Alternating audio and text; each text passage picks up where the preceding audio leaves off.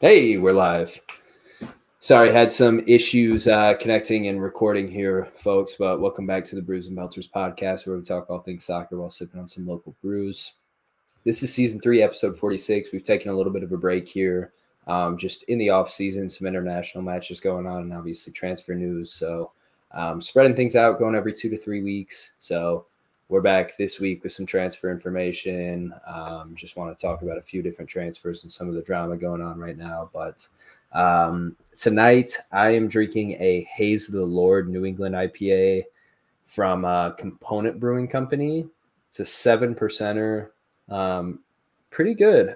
Delightfully hazy New England IPA. This beer is dry hopped with mosaic, citrus, and Eldorado hops with a touch of lactose for a velvety, smooth finish. It is velvety, and it has been a really enjoyable beer to drink the last few days. It's pretty cold here. They're pretty hot here, and it has cooled me down quite a bit. Yeah. So with me as always, Tobes. How are you? What you sipping on? Keeg's doing great, everyone. I have a Phase 3 brewing company. Honestly, when I found the beer, it was a 4-pack tall boy cans. I think it was $16 for the 4-pack. That's kind of steep for a 4-pack, in my opinion, but I went with it anyways. It is a DDH Houseplants. It's a double dry hopped, hazy double India Pale Ale. 3 different kinds of hops in it. It's 8.1% ABV. Why I got it is because it had a bunch of like succulents and plants kind of hanging off of the actual imaging of it. So I like the marketing. So yeah, I went with it. Super hazy, super juicy, and it smells like $60 bag of weed. It's very dank smelling to the point where it's kind of overpowering, honestly. Yeah. But it's pretty good, honestly. That 8.1% going to give you a little heady buzz? I think it will. That's what it's not. 8.5 was the limit that we set a couple weeks ago. But 8.1 is just right, I think, especially with no work tomorrow. It's July 3rd. Happy July 4th, everyone listening. Transfers. I think we'll maybe take a week off. And then I think Women's World Cup starts in, just over 2 weeks. And we'll probably go heavy on that, won't we? July 20th. Yeah, I would say so. I definitely think we should. Just over 2 weeks until that kicks off. And yeah, I know you had a little bit more structure of a layout of transfers, and with the July 4th tomorrow, do you want to start with the USMNT related transfers? Ooh, I like that. Yeah, let's get right into it. So lots of rumors, not a whole lot being done so far. But the USMNT had 2 different tournaments that they were in. They're currently in the Gold Cup, which is honestly, it's kind of their B and C team players. And their A team played, 2 weeks ago, I want to say, where they dismantled Mexico and then also beat Canada as well. So there was no Jesus Ferreira doing back-to-back caddies to bum slay like he has been in this tournament currently. But what we got going with the USMNT is Weston McKennie, Jedi Robinson, Serginho Dest, Zach Steffen, and Tyler Adams all being linked to moves right now. But nothing concrete. It's all just kind of hearsay. Things that we do know. Yunus Musa and Christian Pulisic both have agreements, but it has not been club to club agreed upon. So nothing cement yet, and that's with AC Milan. I personally would love to see Yunus Musa go there. Christian Pulisic, I don't. But I don't know where else he would go. I do think Serie A would be good for him. He, I guess, canceled on Lyon. So he decided not to go into Ligue 1. And apparently Lyon, I think, offered almost double of what AC Milan was offering, if I'm up to date here. Yeah, that doesn't make sense to me, but right. But evidently, from Christian Pulisic's perspective, I do think France is quite a step back. Yeah, I don't even know if I'd put France's league in the top 5 right now. I would probably put like Belgium or one of the other leagues like that, maybe even ahead of them. There's not much going on besides PSG and Marseille when it comes to that. So there's that. Brendan Aronson is going to be going on loan from Leeds to Union Berlin. I think that's great for him. He just needs playing time at all costs at this point. And the biggest one so far, Timothy Weah, going Juventus. It's a done deal, and I think it's a 5-year deal from what I remember reading. And that's a huge signing for him, leaving France, like we were just saying, and going to Serie A. Yeah, I like that a lot. I like the move to Serie A. Just one, biased as a Serie A fan, but also I just think it's a nice mix for USMNT players. You know, we've seen a huge kind of I don't even know how to describe it. Kind of a genesis of USMNT players in Bundesliga, and that's a little bit more physical, fast paced league. And I think Serie A is a really nice balance of that physicality and that skill, where I think they would struggle maybe in La Liga. And I think Serie A is kind of the next best step for them from the Premier League. I do like the move back to Bundesliga for Brendan Aronson, but I love the move for Weah to Juventus. I think he'll be a good piece for them. I think he'll fit in well there. And he plays opposite of Chiesa as well. So I think that would be good. I saw some stat besides the 3 center back positions and maybe the holding midfielder position. He had percentage time played, Timothy Weah, at every other position. He was kind of like a jack of all trades. He played up top. He played on both wings. He played at both left and right back. Like he can kind of play anywhere. He's very quick. So yeah, I can't wait to see what Juve will do with him on the right side, especially. Yeah, along with that, I actually kind of like the Pulisic move to AC Milan because they've got Leao on the left. I think they still got to figure out exactly what they're going to do with their striker, but I think Pulisic could go in and get some serious minutes at right wing, and I think that he would fit in well with them too, especially if they sort out their midfield, which it seems like with that Tonali money, they're working to sort that out and bring in some players, which we'll talk about later. But I think that could be a good move for him. Could Pulisic do a 10? I don't trust that. I don't think he could. I don't think he could in Italy either, where the 10 has been a position of huge emphasis. And you look at some of the famous 10s in Serie A. I mean, maybe he could go in and do a job, but I don't think he would be like a sensational 10 like you've seen historically in Serie A when you're looking at. I mean, that's huge shoes to fill. Just looking at some of the players AC Milan have had, some of the bigger clubs there in Serie A have had. I mean, you look at like a Wesley Sneijder at Inter back in the day. You look at Francesco Totti at Roma, Alessandro Del Piero at Juventus. Like, I don't know that he's a number 10 in that sense. And Italian football is very structured in that like numerical position sense, where an 8's going to be an 8. You've got like a 21 or a 6, playing that deep line. And then you've got a 10 being a true 10. I don't think Pulisic is that type of player. I think he's more of a winger. Give me the ball in space on the outside, and I'm going to try and cause some havoc, which, again, I think if AC Milan I think if they figure out that number 9, it could be a really nice fit. Something that has gone or something that hasn't been said this entire time is that Olivier Giroud is still at AC Milan, and I don't think Pulisic has ever looked as good as when he was with Olivier Giroud. And I'm not talking on the field. I'm talking off the field. The kid had the best hair. It was always pristine. His beard looked good. It was nice and trimmed. And he was in GQ, modeling. I think he's got all that going if he goes to AC Milan. So maybe you just talked me into that whole thing. So I'm totally on board. Let's get him and Yunus Musa to AC Milan as soon as possible.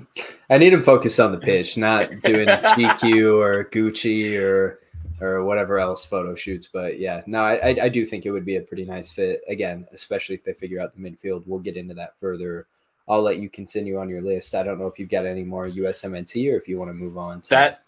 That's it. I'm going to go non-Premier League. So these are all players that have either left the Premier League or they're signing with some of the other bigger clubs outside. We have Chelsea's Koulibaly, center back, going to Saudi's Al Hilal. Eduardo Mendy, another Chelsea player, goalkeeper, going to Saudi's Al Ahly. And Rubis Loftus-Cheek, another Chelsea player, going to AC Milan. We did not mention that earlier. That's, I think, a great move for him. N'Golo Kanté, Chelsea player, going to Saudi's Al Ittihad. And then a pretty large one, Ilkay Gundogan, leaving Manchester City and going to Barca.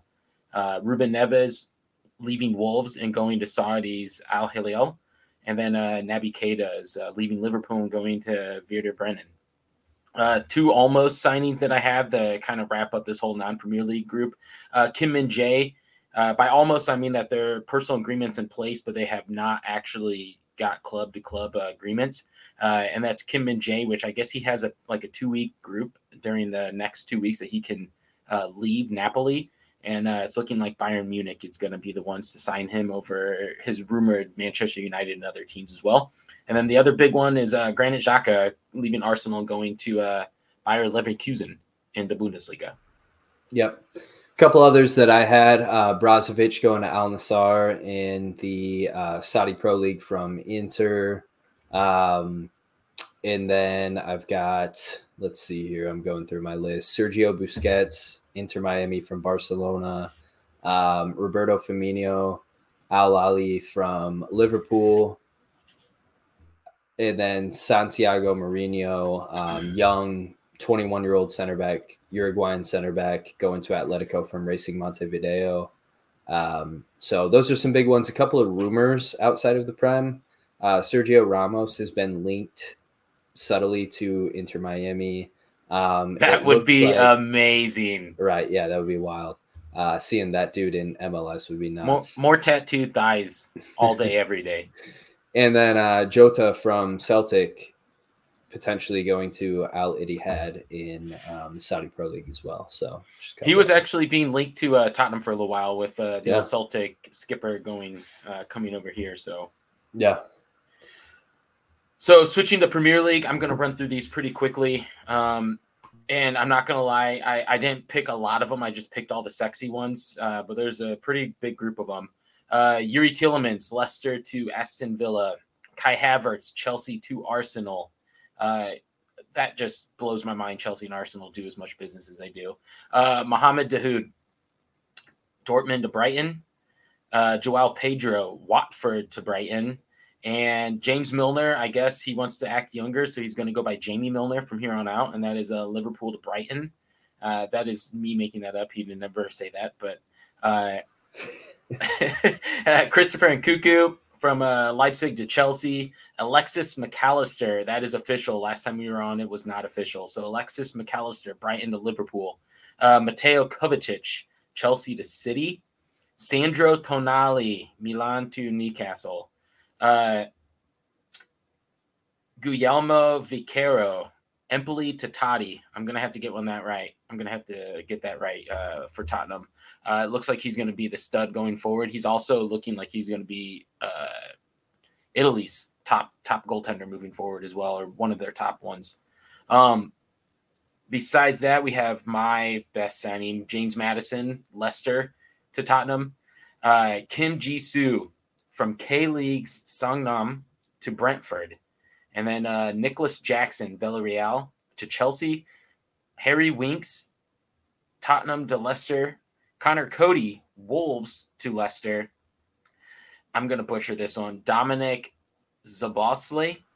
Close enough. Soboslai is how I've heard it. Soboslai. Leipzig to Liverpool. And then Bart Verbruggen, Anderlecht to Brighton. And I put that one in there just because it was a higher value price tag, and Brighton always gets these young players. Brighton's just doing good business. I almost interrupted you. I mean, they just seem to just recycle players and build them up and make them better and worth so much more value. And I just think they do really, really good business. I feel like them, and I'm forgetting the Belgian club that their owner also owns, but I would just expect, I mean, they were a semifinalist in Europa this year, and I would just expect to see more and more from them as well. Mm-hmm. So I have some almost personal agreements in place, club to club, not agreed upon yet. Pretty much everyone Manchester United is linked to is currently in this situation. Biggest ones being Mason Mount. I guess that's almost a done deal. And then Sofiane Amrabat, which you guys might have remembered him. He was from Morocco. Fiorentina as well. Yes. Yep. So, did you see those dope kits that I sent the picture of? Amazing. Yeah, we're gonna do we got to do a kit post soon because there have been some really nice ones released. Yeah. I don't want to go too far into the rabbit hole, but there's so many of these like smaller companies making these awesome kit ideas, and yeah, it's just unbelievable. Yeah. Meanwhile, Adidas and Nike are doing like the exact same things for every kit that they And, make. yeah, it looks like shit every time. Yeah. They look like training shirts, like literally something that you would see David Moyes wearing on the sideline, not something you want your actual club to be wearing. Yeah. Moving forward, Declan Rice to Arsenal, and then Jasko Vardiol. I can never pronunciate his name correctly, but RB Leipzig to Manchester City. Mickey Van de Ven, Wolfsburg to Tottenham. Romeo Lavia, Southampton to Liverpool. And then Is that a done deal? Because I've only seen rumors. Oh, you're doing rumors. You're doing rumors. I'm sorry. These are all rumors, and these are all concrete links with like actual dollar amounts as well. Right. And then my last one is Urian Timber, and that's Ajax to Arsenal. Yeah. I think Arsenal have had a really nice window, assuming that Timber and Declan Rice, it seems like they're done deals. From what I've seen about Rice, it sounds like it's a for sure thing. I think Kai Havertz was a good pickup because of his versatility, and he's played so many positions for Chelsea. That's what I was going to say. Where does he even play, on the left mid? I think he can play anywhere. Basically anywhere in the midfield, the attacking mid, and I think he can play on either wing. I think he can pop in as a 9 or a false 9. I think that Kai Havertz, I saw a lot of Chelsea supporter slander on him over the last year to year and a half about his inconsistency, et cetera, on Twitter. And it's like, yeah, this dude plays a different position every game in a different role, and has every single player around him also moving positions and changing their roles, and 3-4 different managers in the 2.5-3 years that he's been there.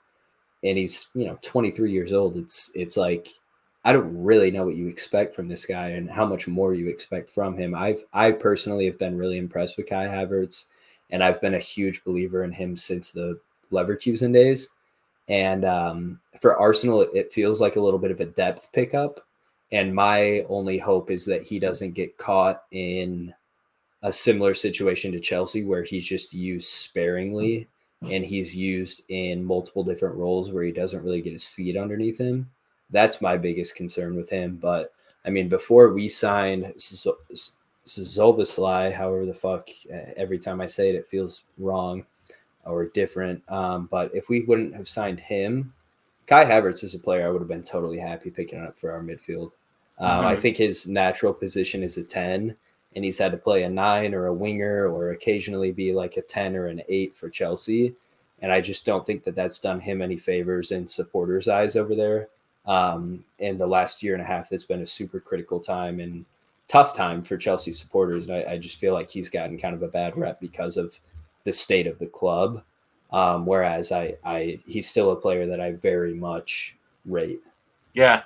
Did you think it was hilarious that Manchester City did what they always do, and that's just throw a massive amount of money at a player that's already being bid from another team just to raise the bid, like they did? I think they did that with Bruno Fernandes with Manchester United, I want to say, a few years ago, where like Manchester United had to pay like another like $18 million just to, or 18 million pounds or whatever, just to do that. It's amazing because City has the money just to throw around like that. They're like, fuck it, whatever. If we sign him, whatever, we'll just deal with it. They're like, yeah, we'll just put John Stones back to where he was meant to be, which is on the back line.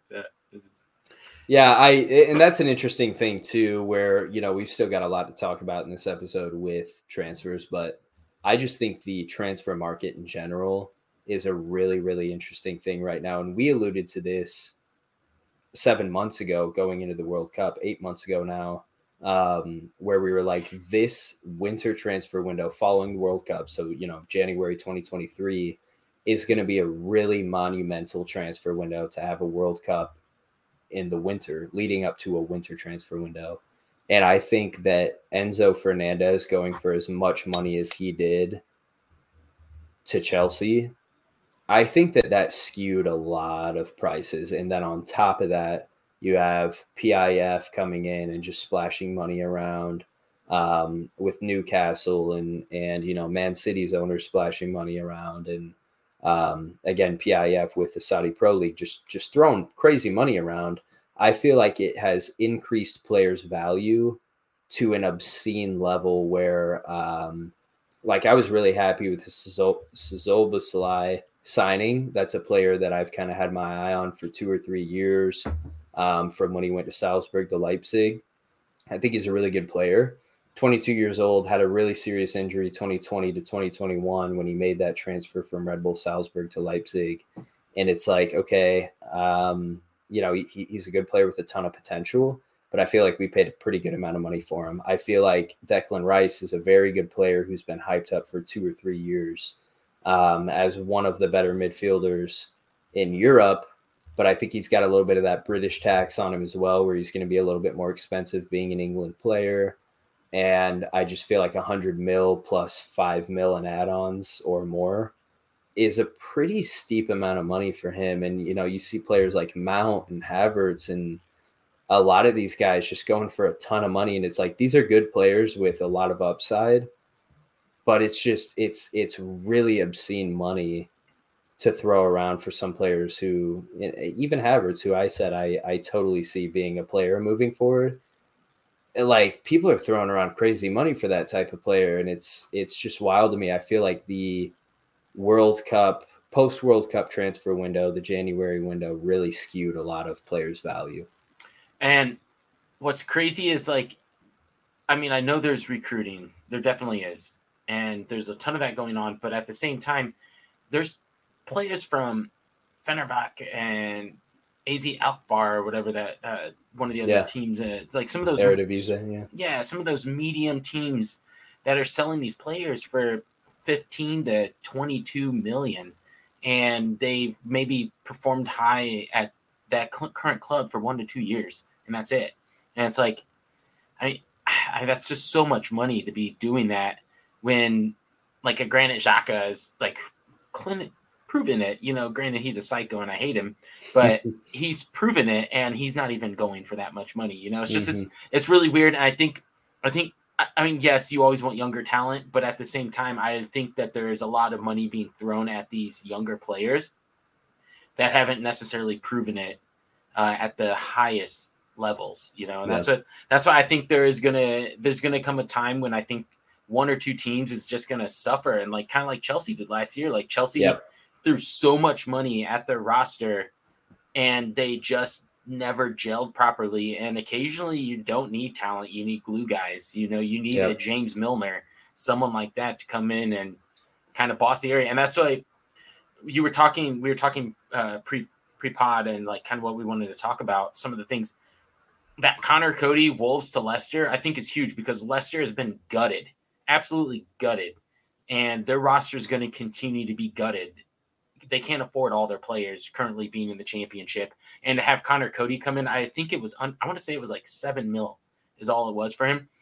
Dude has captained England. Yes, he's on the back end of his career. He will get in the ears of everyone, and he will bring structure to that team. So something like that, I think, is huge for a team that just dropped to the championship. And not always, but there is occasional time where a team like that drops and they're good, but they're not great. They're a lot of the players aren't ready for the fight that is the championship, where you're playing more games, and then you have a lot more going on within your club and within just the pressure of it. And Connor Cody, I don't even know what he's done in the championship, but I just know, like, his leadership skills, I think, would be huge for that. And same with Harry Winks. Like, Harry Winks hasn't done anything for 4 years since becoming like arguably one of England's top up and coming young players. And he didn't wet the bed at Tottenham, but he got hurt, and then he got out of place with some of the coaching, and then he went to Serie A, had an okay season with, I think, Sassuolo, I want to say, or Sampdoria, one of the two. And then he's back, and I love that signing, because it's a prove-it signing, and I think he's going to do really well with Leicester, especially with Yuri Tielemans and James Maddison leaving. Give him that that number 6 spot, something like that, and allow him to kind of work in the middle and be more on the front foot. I think that's great for them. And so I really like what Leicester's been doing kind of behind the scenes with some of the smaller signings. But it's just there's no like benchmark to how much players should cost, and it's just getting out of hand with all the money being thrown. And I really don't know how they do it. It's like Sevilla right now. Sevilla is so far in debt.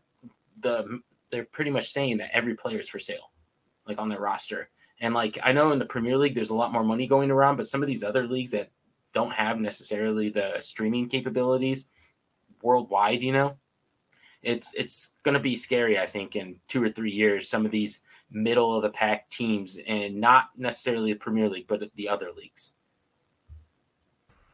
Yeah. I mean, it just makes that gap between those who have money and those who are kind of there. It just widens that gap, and it makes things really difficult to keep an even playing field. I mean, I think Chelsea was the perfect example that you threw out, where they just went and snatched up every player that they could last year. And it's like, that doesn't work. And it didn't work for Chelsea, who finished 11th in the Premier League. And not only is it not working for them, but it's keeping other teams from signing players who could mesh for them. So one, you're deterring other teams in the league from growing and from getting better, which I guess, from Chelsea's standpoint, is one win from their terrible Premier League season last year. But it's taking opportunity away from other clubs. As somebody who loves the sport and going from a neutral perspective, wants to see it be competitive. And you're also taking away opportunity from those players who are playing out of position or are sitting behind two other superstars worth, 75 mil or 80 mil that Chelsea paid for them in the depth chart, where it's like, these guys could be getting actual minutes in the prime of their career elsewhere. And It's just it feels like a disservice, and it's unfortunate for the game as a whole. It feels like this past transfer window, this summer transfer window, football has always been a sport that is run by money, but this summer window feels like the soul has really been sucked out of the sport by big money owners.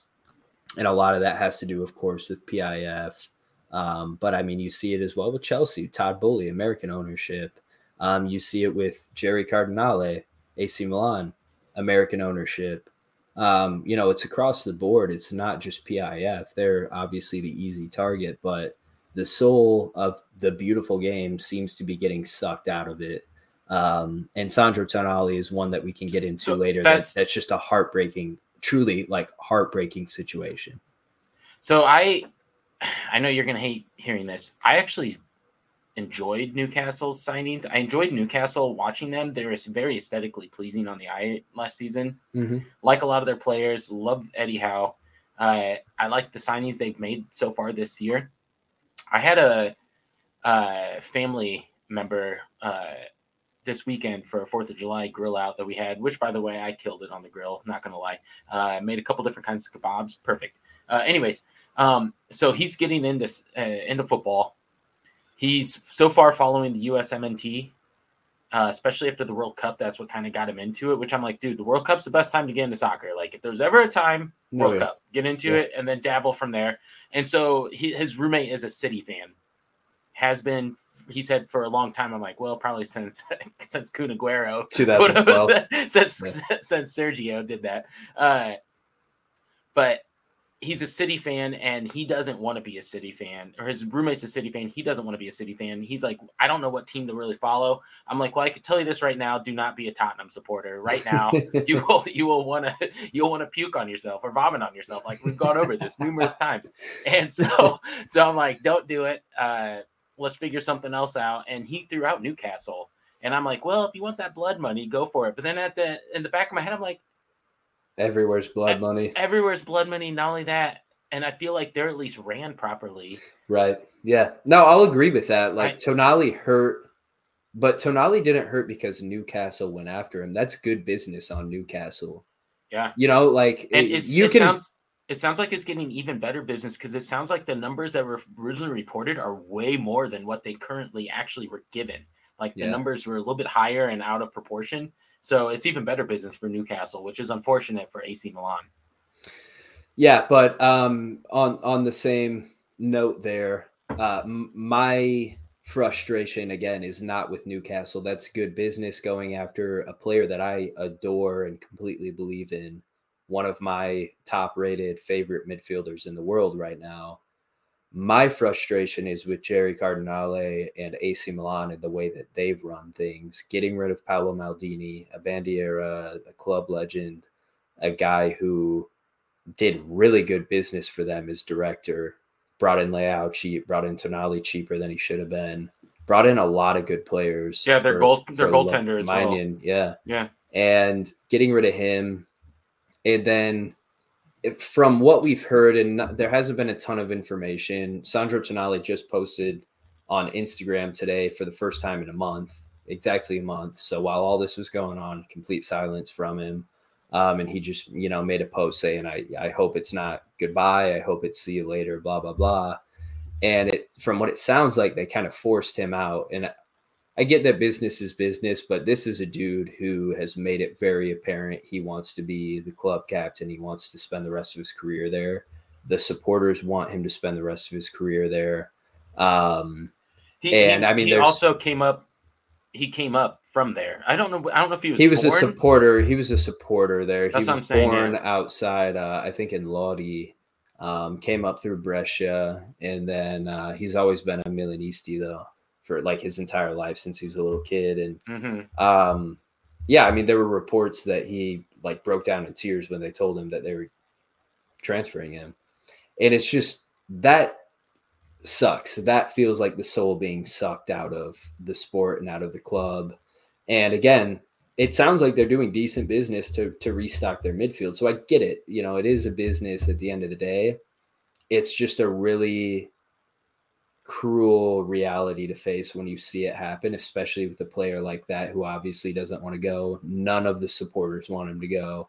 I mean, you could have interviewed 30,000 Rossoneri and none of them would have said that they want to see Sandro Tonali go. You could have said 100 million and they wouldn't have wanted him to go. I don't even think it's just everyone from Milan. I think it's everyone in Italy. I mean, he's an Italian talent. Like, you want to keep an Italian talent in Italy. Yeah. So that hurt. And again, I can't blame Newcastle at all for that.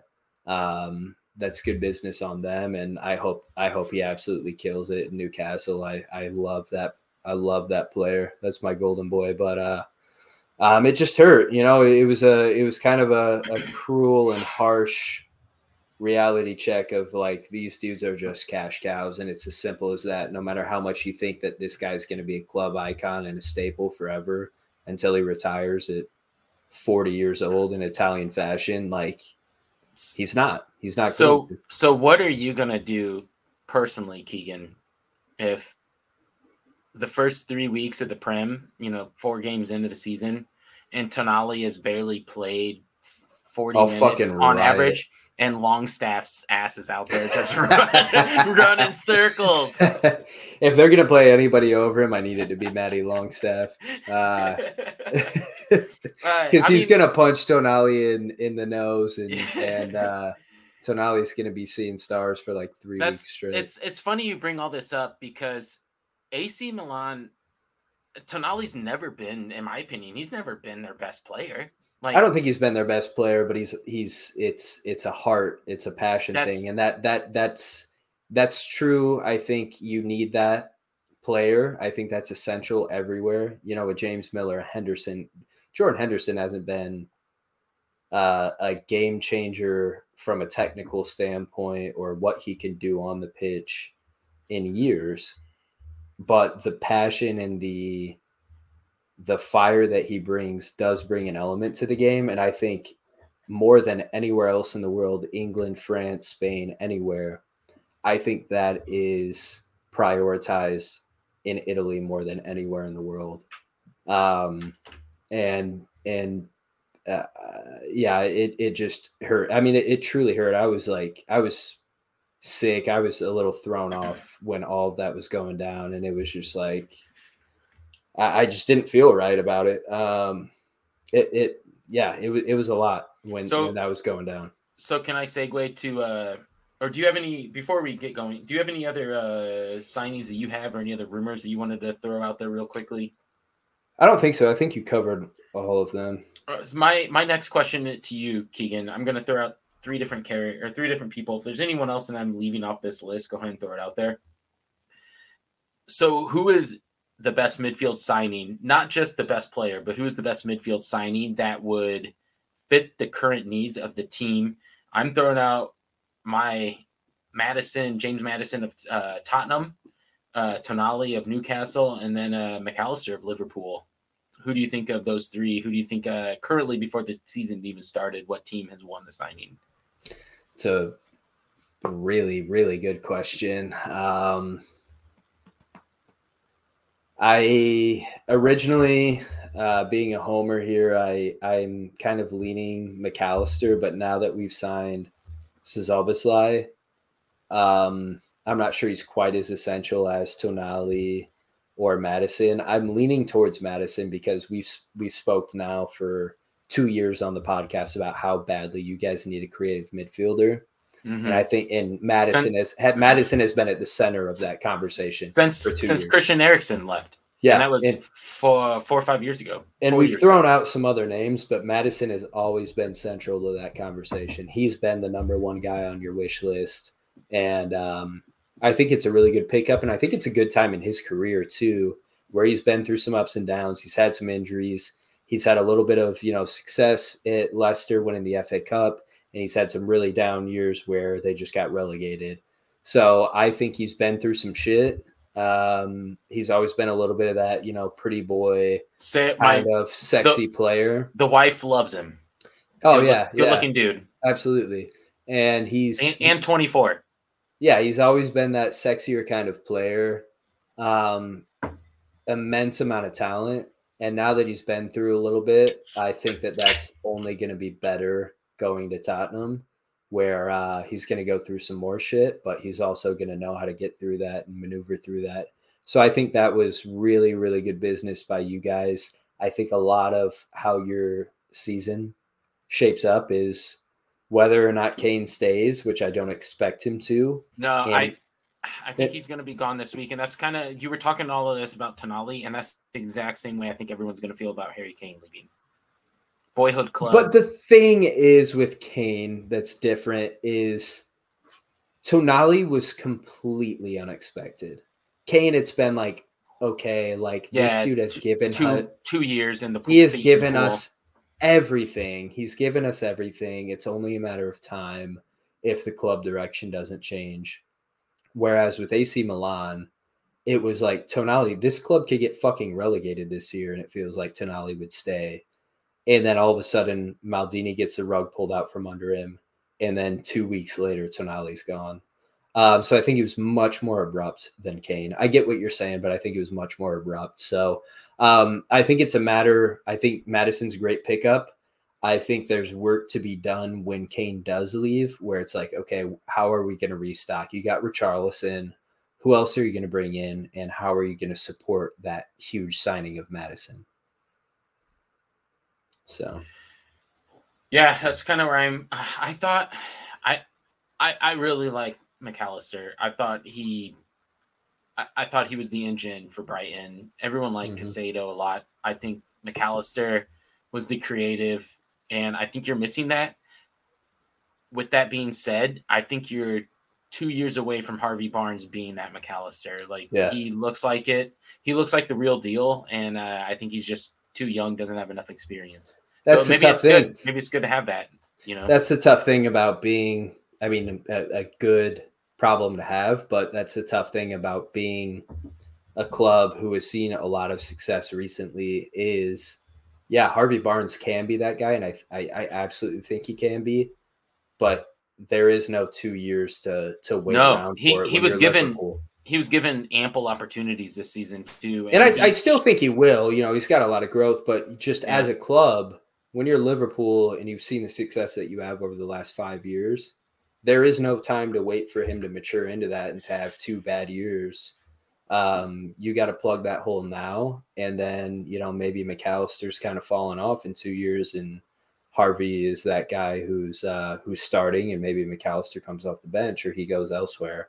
I also think Well, I don't want to jump too far ahead. I know we're going to highlight go a few ahead. of these Just go ahead and do it. Yeah. transfers that we like, but I think Szoboszlai is a really good pickup.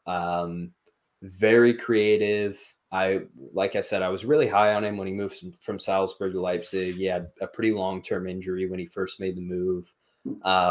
But he's the type of guy who can play that number 10 role. And I thought it was funny in some of the graphics, he was wearing like the number 8. And I think these were just graphics that were made. I don't think they were actual photo shoots. I don't know what number they're going to wear, but he was wearing the number 8 and McAllister was wearing the 10. I expect that to be opposite in their roles. I expect Szoboszlai to play the 10 and McAllister to play more of an 8.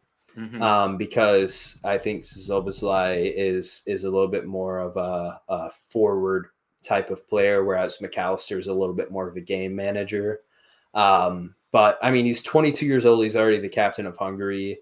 Really skillful, good work rate, more attacking piece alongside McAllister. Like I said, he will be a little bit more of a game manager. Are they both day one starters? Day one? To me, absolutely, and that's going to be really tough for Klopp to manage with Henderson, and I think that's going to have to require some maturity from Henderson, which I think he has. I think it's going to require him to push his ego to the side a little bit as well, which I think he's capable of, and I think he's a really selfless leader where he can do that. But yeah, absolutely. If I'm going out day one, I'm having those two in the midfield with either Fabinho or actually, as long as he's fit, Basetic, I think could be that next guy that takes on that number 6 role. Unless they sign, Lavia or some other midfielder who can play a 6, but or potentially Thiago. They've got options there, but I think that those two should be the staples. I think they should be the two. If you're going to go out and spend money on them, 2 players in their prime, or Szoboszlai kind of going into his prime, I think you need to use them. And I think supporters will be really upset if they don't use them. So I think they're really good pickups. Szoboszlai, again, 22, captain of Hungary, reminds me a little bit of an Odegaard. It reminds me a little bit of Odegaard, just age, maturity, skill level, upside and potential. Odegaard he went into Arsenal and really made that his own and took on that role and exceeded expectations, in my opinion. And so I think Szoboszlai could do that. It's just a matter of whether or not he does and whether or not he's given that trust to be like, hey, you're going to be our 10.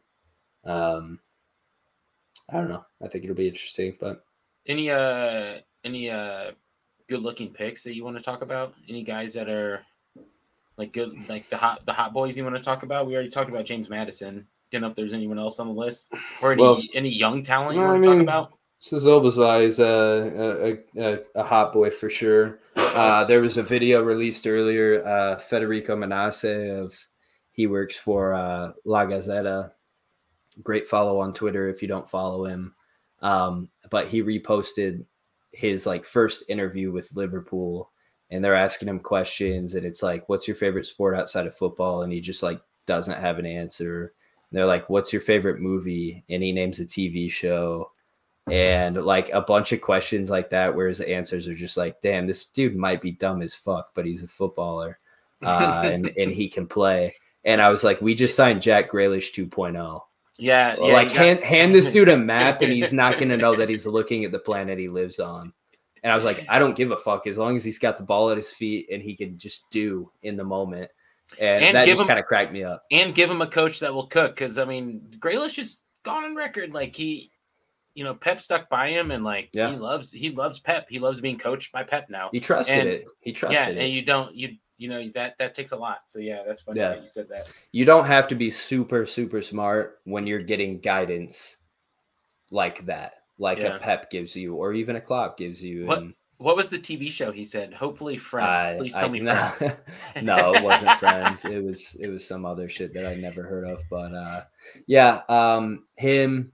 There are a couple younger players that are coming from areas that these may not be on the radar for everybody, but potential there's room for, if they reach their potential, could be like those signings where it's like, holy shit, where did this come from? And all of a sudden, this dude's got 12 goals in 20 matches, and you're like, oh, fuck, I need to watch this guy every week. Or they're pulling strings in the midfield. So the first one that stood out to me is just an interesting potential rumor here is Rasmus Højlund. He's rumored to go to United. He's a forward from Denmark. We've actually showcased him on our Twitter account. Follow us on Brews and Belters, because we actually did a Højlund better than Holland thing, because dude, the kid can cook. Yeah, he really can. He's at Atalanta now. 9 goals in 32 matches last season. 20 years old. Started out on the bench January 6 months ago. He took over Duvan Zapata's spot for the most part. Fast as hell. Yeah, and put in some good performances. Strong, good build up, good hold up play, good touch, and just has that striker's like recipe of just popping up in the right spot at the right time, running from behind a defender and just throwing a fucking limb out there and just getting a piece on a ball to either set somebody else up or just poke one in. And 6'1", not like stocky, but like built, you know, he can body somebody up, can win balls in the air. Sound like you're describing me right now. He doesn't have the toe ball quite like you, but I think he could be a really good pickup for United, who need a number 9 really bad. Type of guy that his interplay is pretty decent as well. He can play off Rashi, Bruno, Garnacho, Anthony. Good target with the ability to, you know, just play out of the middle a little bit with those guys around him as well. So I think that would be a really interesting signing where it's not like, oh, they're going to go and sign Osimhen, or they're going to go and sign, you know, a number 9. I would assume he would be about 30 to 40% of the price tag of Osimhen too. Right. Which Osimhen's now being linked to PSG, by the way, which is kind of It sucks. Yeah, so, that really sucks. But yeah, I mean, that's the type of signing that like jumps off the page to me, where it's like Osimhen. They've been linked. They're going to make that big like Osimhen or Kane signing. Mm-hmm. And if they just picked up this guy, where like half the United fans on Twitter are like, who the fuck is Rasmus Højlund?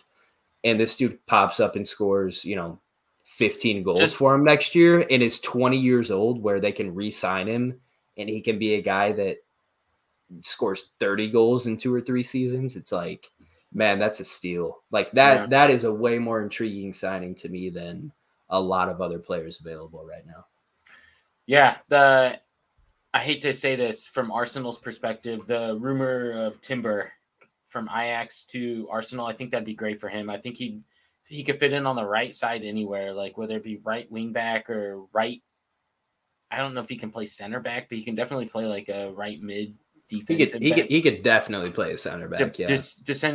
Figuring out what they're trying to do. But I actually really liked him. Timber, I always thought he was really good. I want to say he's Dutch, if I remember right. And playing at Ajax, he was awesome. So I think that'd be a great link. And if you notice, where they fell off this year was when Saliba got injured, and that is a guy who could have slid in at center back and filled his position when they fell off in the Premier League race. So I think that should be choke. Yeah, a little bit of a choke. Going back to that again, but I think that Timber would be great for them. So I talked about it earlier. Kim Jisoo, K-League player, going to Brentford. I always jock the Korean love. 18-year-old center back. It's cliche, but he's being compared to Kim Min-jae. He's got very quick feet, strong. He's a tall, lanky person, and I actually didn't even know who he was at all. But one night I was watching on, I think it was FS2 of all channels, FS2, not FS1, FS2.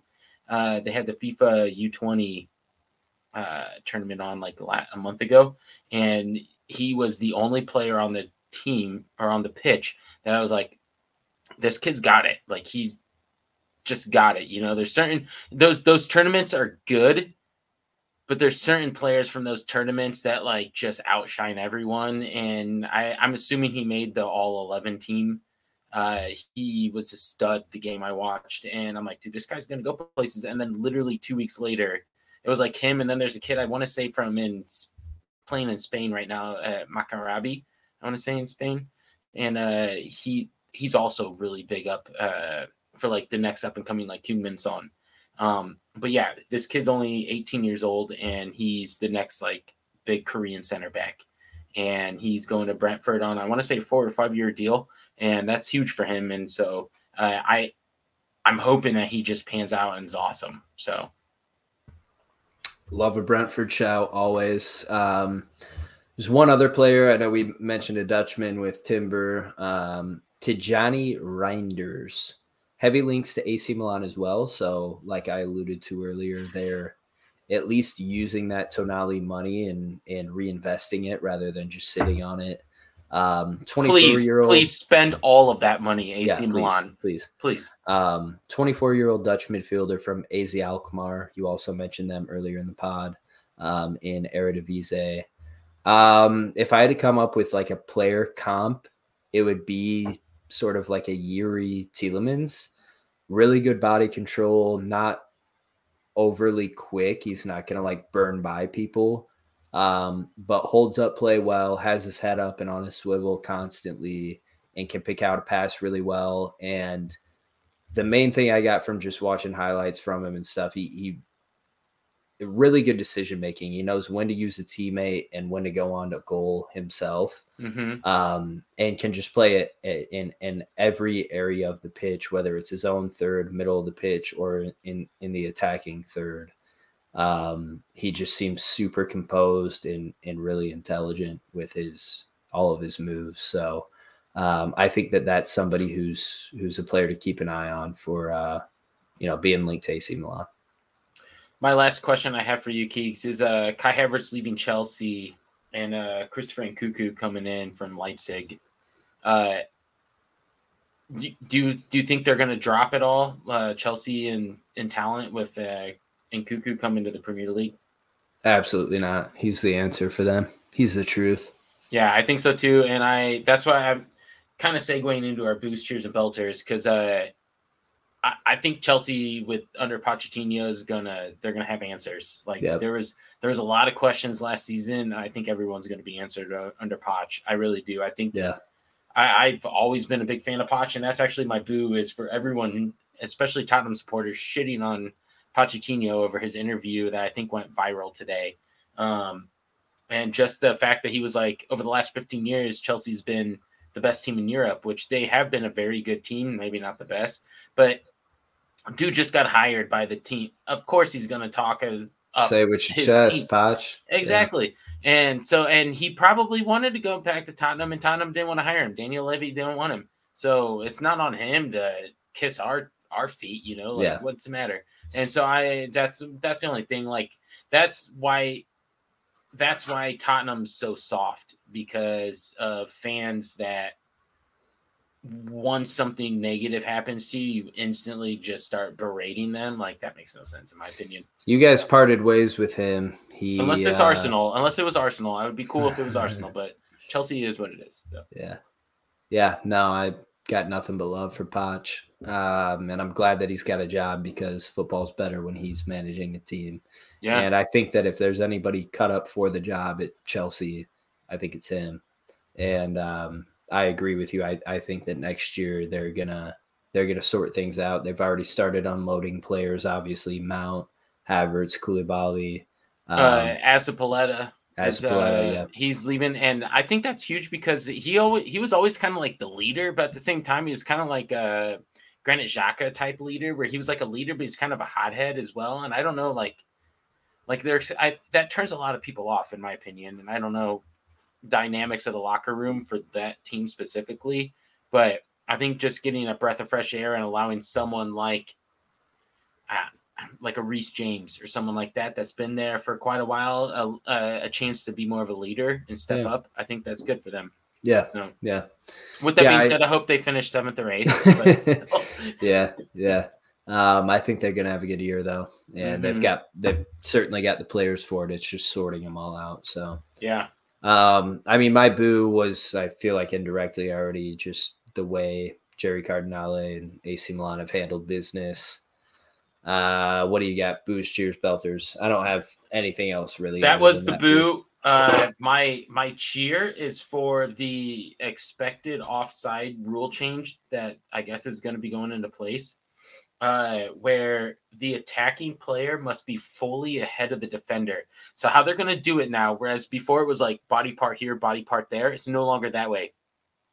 The last limb of the defender is the amount. So if the offensive player is leaning, which most offensive players are always leaning towards goal, if they're leaning the other way, it's fine as long as their whole body is not leaning past the last defensive line.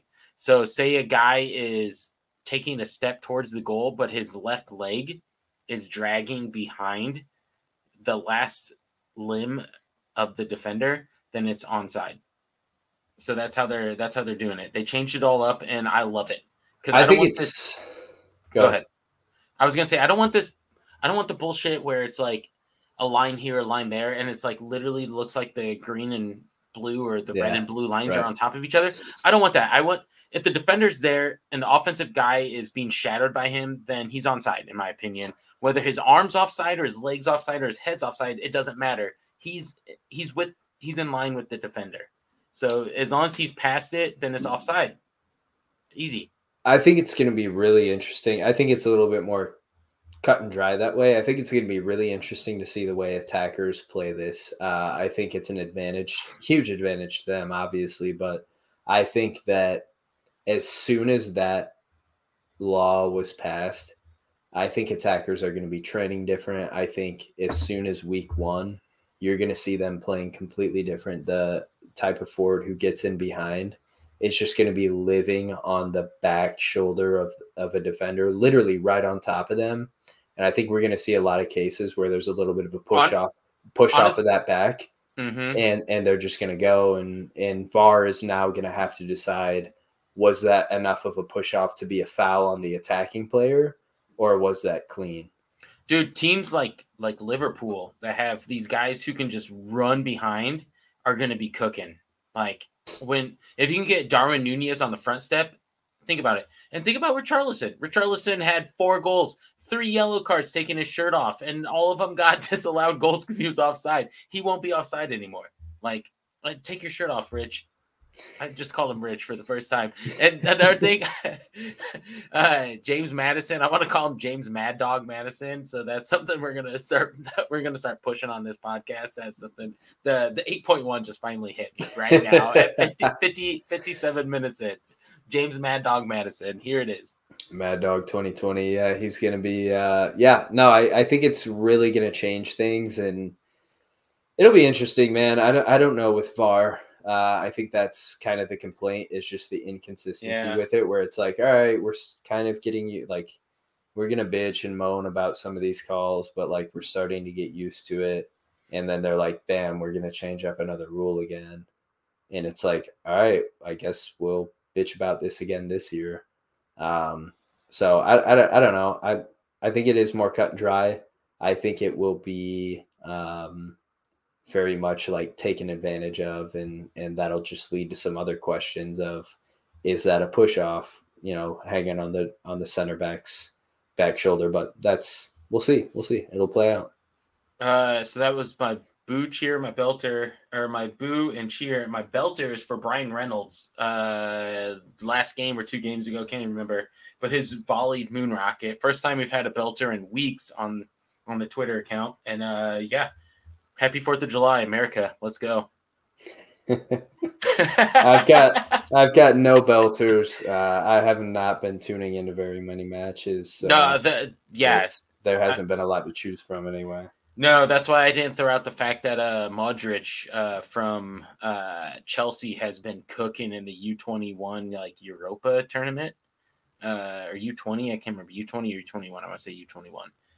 But yeah, he's been cooking in it, but I didn't even bring that up because I knew you haven't been watching any of those games. So, one transfer that you forgot to mention, and I'll give you a second here to contemplate and think about it. It's not a Premier League transfer. It's outside of the Prem. and it is probably the professional footballer nearest and dearest to your heart. Jan Vertonghen. Teemu Pukki. Oh, I forgot about Timu. Yes.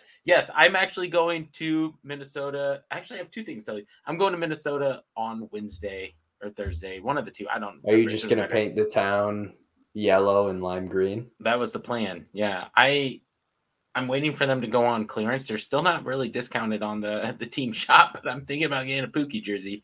Never know. Got to. That was some 5-inch inseam cut board shorts. Yep. I'm ready for summer with the Timu Pukki. Yeah. Are you thinking about going to any games? Absolutely. I absolutely think we should. I'm going to follow you around with a camera as you try to get as close as possible to Tuki. And if you touch his shoulder, not in a like douchebag fan way where you're like invading the pitch or like causing a scene, but in like a graceful and peaceful welcomed way. More in a consensual way. More in a, hey, my podcast partner's cousin's husband's friend knows you kind of way. Yeah, saw you at a wedding. Yeah. Yeah, if it's a consensual shoulder tap where he turns around and he greets you with a smile, we'll just have that pinned on the Twitter page. Oh, dude, speaking of all of this, so the same kid I was telling you about, the family member that was deciding on what team he wanted to follow in the Premier League, he was talking about a game coming up, and it was Chelsea Dortmund playing in Chicago. Had a few beers that night. We bought tickets, so we're going. We're taking him as well. And I'm like, I was just in the back of my head, I'm like, dude, if you become a Chelsea supporter after all this, I'm going to be so pissed, though. I'm just saying. But it might be a good time to become a Chelsea fan. I don't know. Yeah. Like maybe the Burnett brothers are ready for this. I don't know. Like, we'll see. We're gonna have to get them back on the pod, see what they think before the season kicks off. Maybe a little preseason. Maybe preseason episode. I don't think there's much of a preseason though. It seems like everything's kind of coming to the forefront pretty quickly with all the preseason tournaments and shit that they're doing. Like Everton, I think, is playing against Timu Pukki, I want to say. Yeah. So yeah, it's all coming to the forefront. So. Yeah. All right. Well, we're at an hour and 2 minutes. We thought this was going to be a quick, breezy transfer update episode, and here we are, of course, an hour later. So, any closing notes, Tobes? Not a one. Not a one. No, not a one. That's all I got. Cheers. Cheers.